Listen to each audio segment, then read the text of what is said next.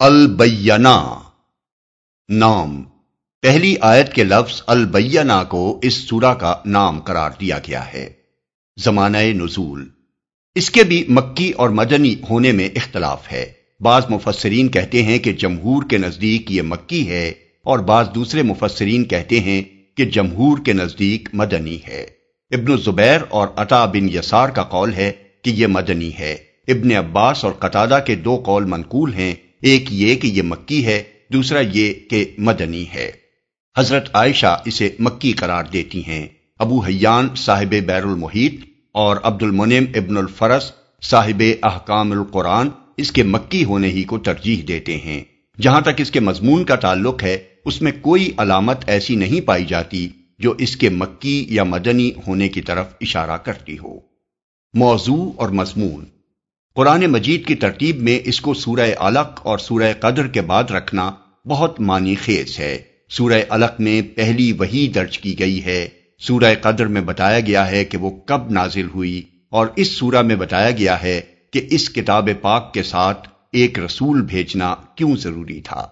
سب سے پہلے رسول بھیجنے کی ضرورت بیان کی گئی ہے، اور وہ یہ ہے کہ دنیا کے لوگ خواہ وہ اہل کتاب میں سے ہوں یا مشرکین میں سے، جس کفر کی حالت میں مبتلا تھے، اس سے ان کا نکلنا اس کے بغیر ممکن نہ تھا کہ ایک ایسا رسول بھیجا جائے جس کا وجود خود اپنی رسالت پر دلیل روشن ہو، اور وہ لوگوں کے سامنے خدا کی کتاب کو اس کی اصلی اور صحیح صورت میں پیش کرے، جو باطل کی ان تمام آمیزشوں سے پاک ہو جن سے پچھلی کتب آسمانی کو آلودہ کر دیا گیا ہے،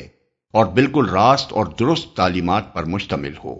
اس کے بعد اہل کتاب کی گمراہیوں کے متعلق وضاحت کی گئی ہے کہ ان کے ان مختلف راستوں میں بھٹکنے کی وجہ یہ نہ تھی کہ اللہ تعالیٰ نے ان کی کوئی رہنمائی نہ کی تھی، بلکہ وہ اس کے بعد بھٹکے کہ راہ راست کا بیان واضح ان کے پاس آ چکا تھا۔ اس سے خود بخود یہ نتیجہ نکلتا ہے کہ اپنی گمراہیوں کے وہ خود ذمہ دار ہیں، اور اب پھر اللہ کے اس رسول کے ذریعے سے بیان واضح آ جانے کے بعد بھی اگر وہ بھٹکتے ہی رہیں گے تو ان کی ذمہ داری اور زیادہ بڑھ جائے گی۔ اسی سلسلے میں یہ بتایا گیا ہے کہ اللہ تعالیٰ کی طرف سے جو انبیاء بھی آئے تھے اور جو کتابیں بھی بھیجی گئی تھیں، انہوں نے اس کے سوا کوئی حکم نہیں دیا تھا کہ سب طریقوں کو چھوڑ کر خالص اللہ کی بندگی کا طریقہ اختیار کیا جائے، کسی اور کی عبادت و بندگی اور اطاعت و پرستش کو اس کے ساتھ شامل نہ کیا جائے، نماز قائم کی جائے اور زکوٰۃ ادا کی جائے۔ یہی ہمیشہ سے ایک صحیح دین رہا ہے۔ اس سے بھی یہ نتیجہ خود بخود برآمد ہوتا ہے کہ اہل کتاب نے اس اصل دین سے ہٹ کر اپنے مذہبوں میں جن نئی نئی باتوں کا اضافہ کر لیا ہے، وہ سب باطل ہیں، اور اللہ کا یہ رسول جو اب آیا ہے اسی اصل دین کی طرف پلٹنے کی انہیں دعوت دے رہا ہے۔